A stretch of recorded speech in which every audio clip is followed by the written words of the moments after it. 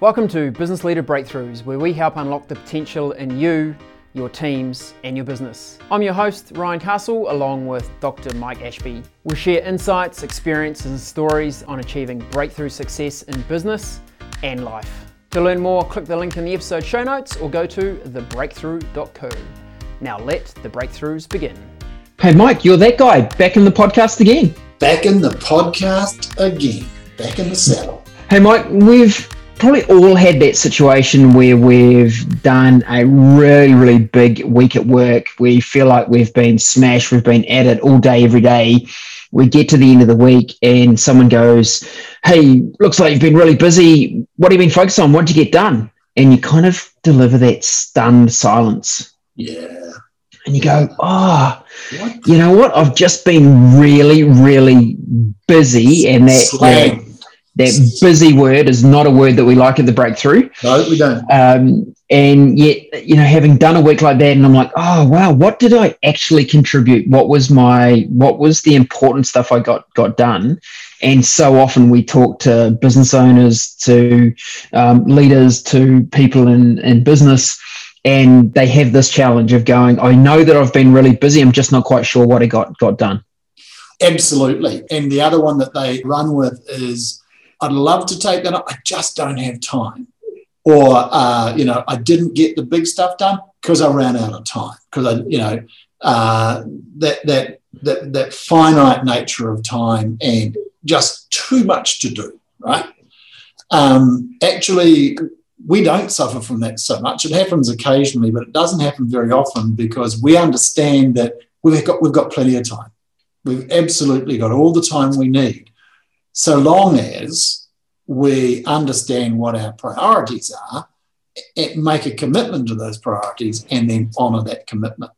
So that's what we tell people. You had all the time in the world, you just didn't have clear priorities. Absolutely. And heading into the end of last year, I felt like we had a lot on. There was a lot of projects we were trying to execute, and I received a coaching moment. I'll do a shout out here to Dan Hayworth, the MD at Box Construction. I was talking to him, going, I'm trying to get all the stuff done, and not sure I'm going to get it all nailed. And in Dan's delivery, the way he only he could, he said, "Sounds like poor planning to me." And I was like, "Oh, yeah. Damn, that hurts." Yeah. And Dan, you know what? You are so correct, because I had at that time fallen into I just need to get stuff done kind of mode, rather than stopping, reflecting, going, what are the priorities here? Given the finite resource we have to get things executed in this time frame, which are the priorities? How am I going to identify those ones, and then what I'm going to do? And it was such a good reminder, and his delivery was perfect. Yeah. Not much more needs to be said, really. And he's right. And there's two dimensions. One is how busyness makes us feel. For a lot of us, being busy makes us feel valued and important. We must be busy. We must be important because look how busy we are. I've got this kind of red badge of courage of how hard I'm working. You're not working hard. You're just working long. And you're just working across a lot of things as opposed to doing the things that matter most, because not all those things matter as much as each other. Not all those things are equally important. So the two traps we fall into, one is the sense of busyness as value, personal value and importance in the organisation. And the second one is that getting out of that swamp actually requires you to stop. And this is what we call the active mode. But it requires you to stop and think. And actually, one of the hardest things that we ask our brains to do is to prioritize. Prioritizing is actually quite hard mental work, because what you're doing is you are constructing a future, multiple futures in which you've done this thing as opposed to the future in which you've done that thing, or a future in which you've done the other thing. And then you've got to compare the relative value of these three alternative universes in which you've done these things. That's quite, you're really just playing with possibilities and ideas. You're not kind of moving data around or kind of, working on a spreadsheet or anything, you are constructing things that don't exist at the moment. So that's what we resist, because the brain has to work really hard when it does that. It has to really kind of use up some energy. And as we know, our brains are really good at conserving energy. So going into that active mode is the first step of saying, okay, I am running around like the proverbial fly and I need to stop. We've talked a lot about the active mode in previous podcasts. Do you want to cover off quickly what it is here? Yeah, sure. Let's talk about active mode, and I might just add in at this point, I find a little trick or tip from me that really helps in my day is just making sure I'm up early enough that I have a 15-minute slot at the beginning where there is zero time pressure for me to do anything. So I like exercise in the morning, so I tend to get up pretty early, but I always make sure that I'm up so that I can get up and literally just sit for 15 minutes before I have to go and do anything, before there's a task, before there's an action, before I need to really start thinking about something. And I find it's amazing how much that starting my day in that way influences the calmness I feel for the remainder of the day, regardless of how much we do have on. And it's a really good example of active mode. You know, you don't want to be in active mode all the time. You can't be, but it's where you kind of switch off all the noise and just go, what's going on here? That's the active mode question. What's actually going on here? And when you sit down there for your day, and yes, I agree. I mean, I've done the same thing for years and years. You're sorting out, again, what those priorities are. So you're not doing anything except thinking and kind of organising yourself and planning. Good planning requires you to be in active mode. You are present, you're engaged, you're open, you're not in kind of reactive mode. Even with all that, there are times when I've got bogged down, less so lately, mainly because you do it now, which is so much better, I can tell. Jeez, I'm a good bloke. You're a good bloke. But, you know, I mean, that's the job, right? As we keep talking about between ourselves as business partners, how do we release you from stuff? Because there's so much to do. It's not that you can just go, no, I'm not going to bother with the IT. But we can get really kind of sandbagged with all of that stuff. And I've certainly found it at various times over my life, just stopping and writing down everything for a start. Start with the big rocks, sort out what are the most important things, and then let everything else work its way around. So on a daily basis, I would go, okay, what are my big rocks? What are the little ones? What are the things I must achieve today? And I'm still doing it today. You know, I've got a list here of my 3 priorities, and then there's a list of all of my to-dos, all of the rest of that stuff. I tell you, the sense of freedom and release that comes from getting it out of the noise in your head, the echo chamber in your head of how busy you are. Oh my God, I've got to do that, I've got to do this, I've got to do that. And there's 1,000 things in there, putting them down on paper, and suddenly, blessed peace and quiet. Indeed. So, Mike, tell us about how we can think about evaluating priorities. So let's say I do that, I go through, I write the 20 things down that are top of mind, you know, the things that I didn't finish yesterday, the things that I know that I've got to deliver in the future, some bits that have come up from emails and meetings and the like. What framework do we use to start evaluating which ones I should prioritize? We really like to keep things simple at Breakthrough, and in the active learning program, we don't want to get too kind of technical about weighting and ranking. And so we just use the Eisenhower matrix, and he used to separate his day out into the urgent and the important. Obviously, you focus on the urgent and important and get those things done because that's really important. And you just ignore or delegate or delete those things that are not important and not urgent. That's simple. It's the bits in the middle that require you to make that decision-making I talked about before, where you compare different futures. There are some things that are urgent but not important, which if they're quick, you just get them done. You go, I just got to get that done. It's a one email, it's a this, it's a phone call, whatever. Boom, done. Okay. The ones that we have to really create time for are the things that are important but not urgent.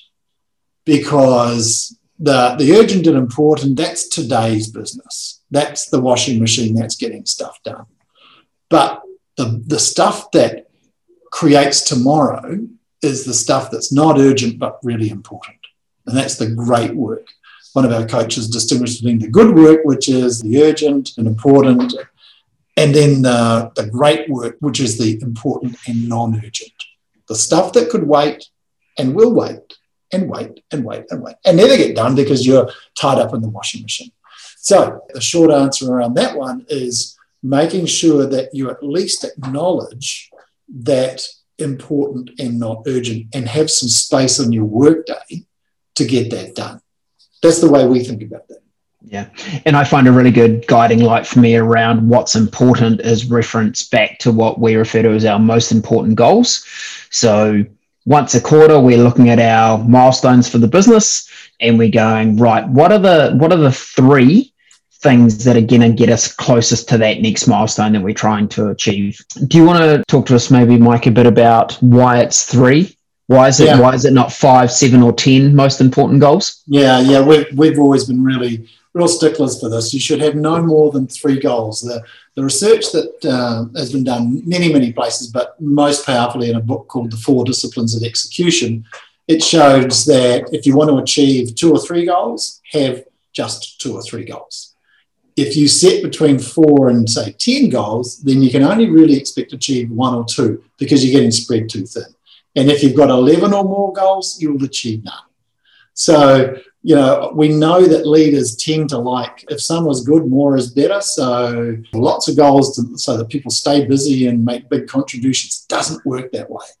Actually being clear about the 2 or 3 most important things, because everything's important. The 3 most important things, allowing people then to focus on those and be really clear about those. Those goals should be completely unambiguous. It should be, this by that date, this many of that thing by this date, really clear, whether that's a revenue target or a production target or whatever it is, it's X by date.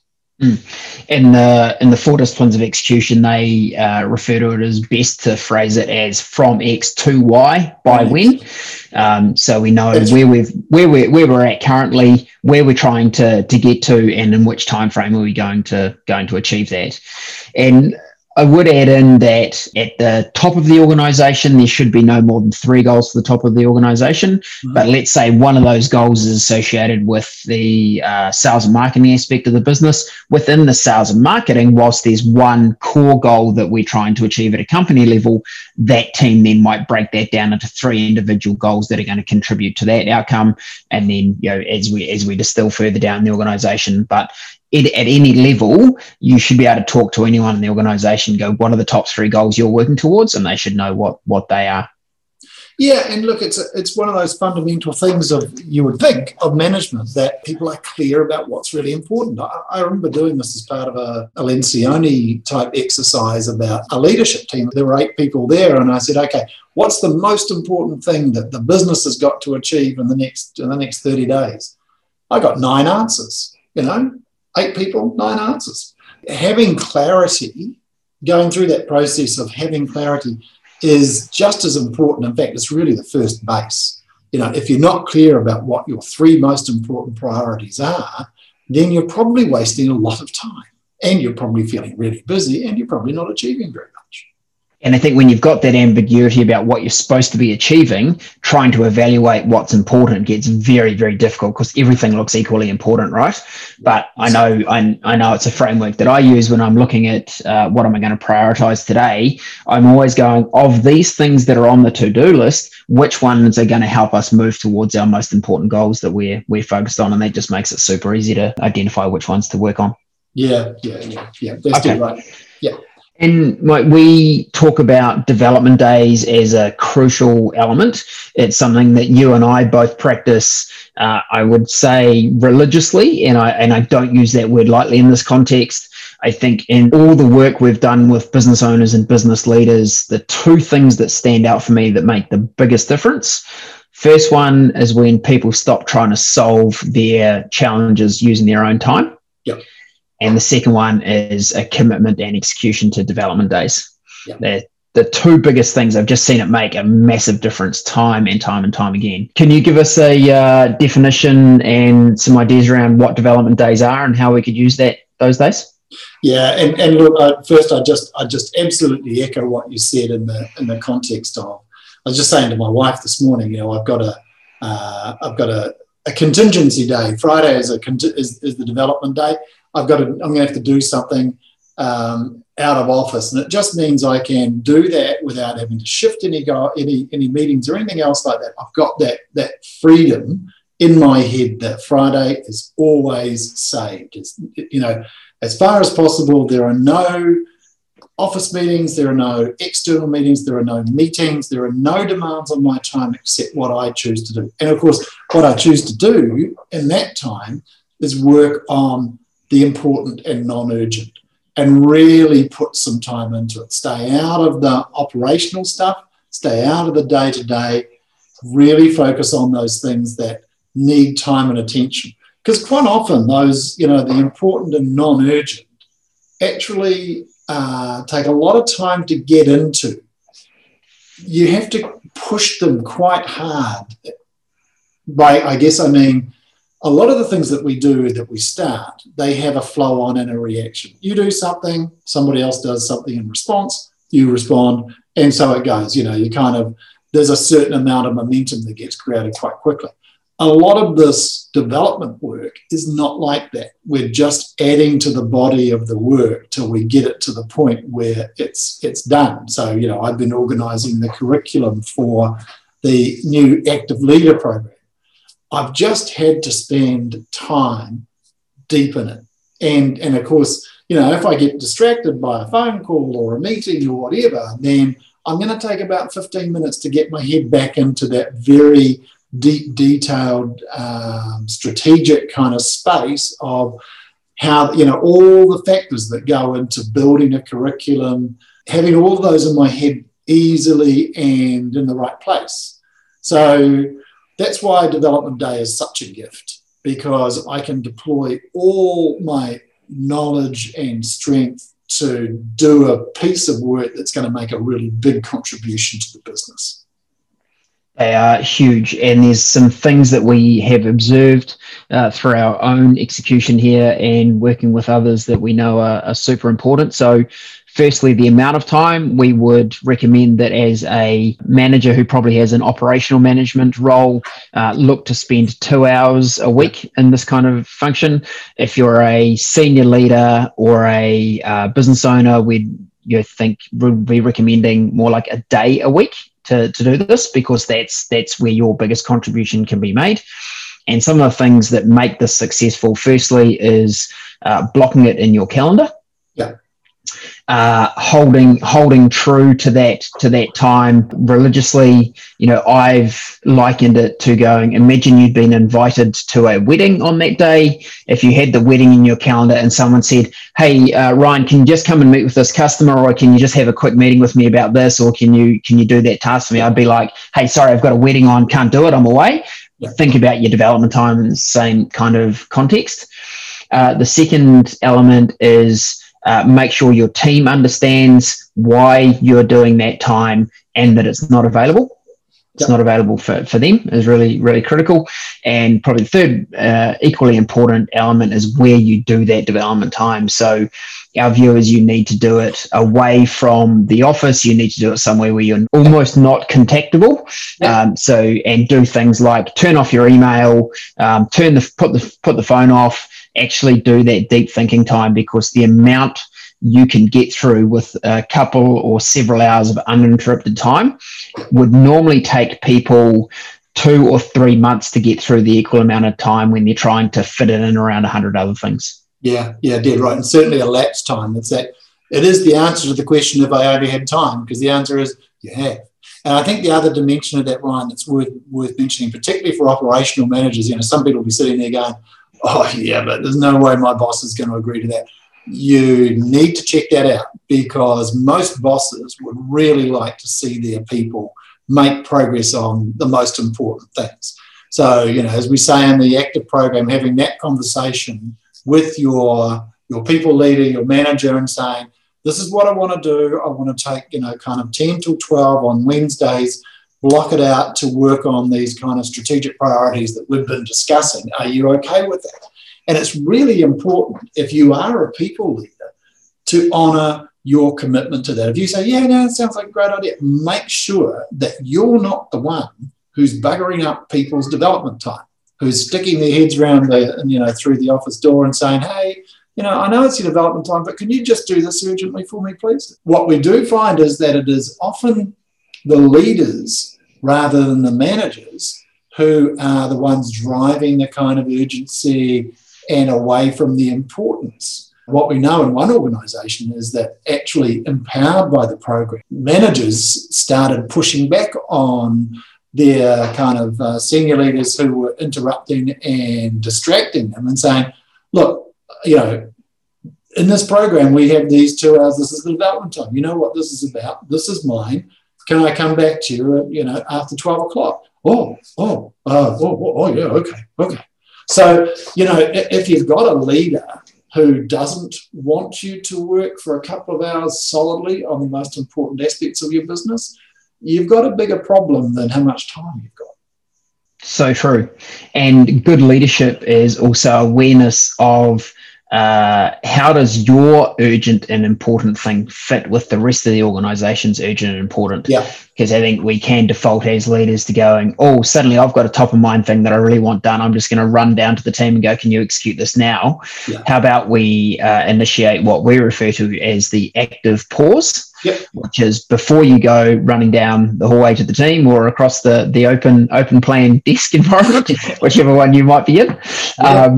Do the active pause. Is this important or urgent? So firstly, in the context of you, secondly, in the context of your team, and thirdly, in the context of the organization. And then do we have all the information here that we need to make that call before we go running off and jumping into something? So execute that active pause. Yeah.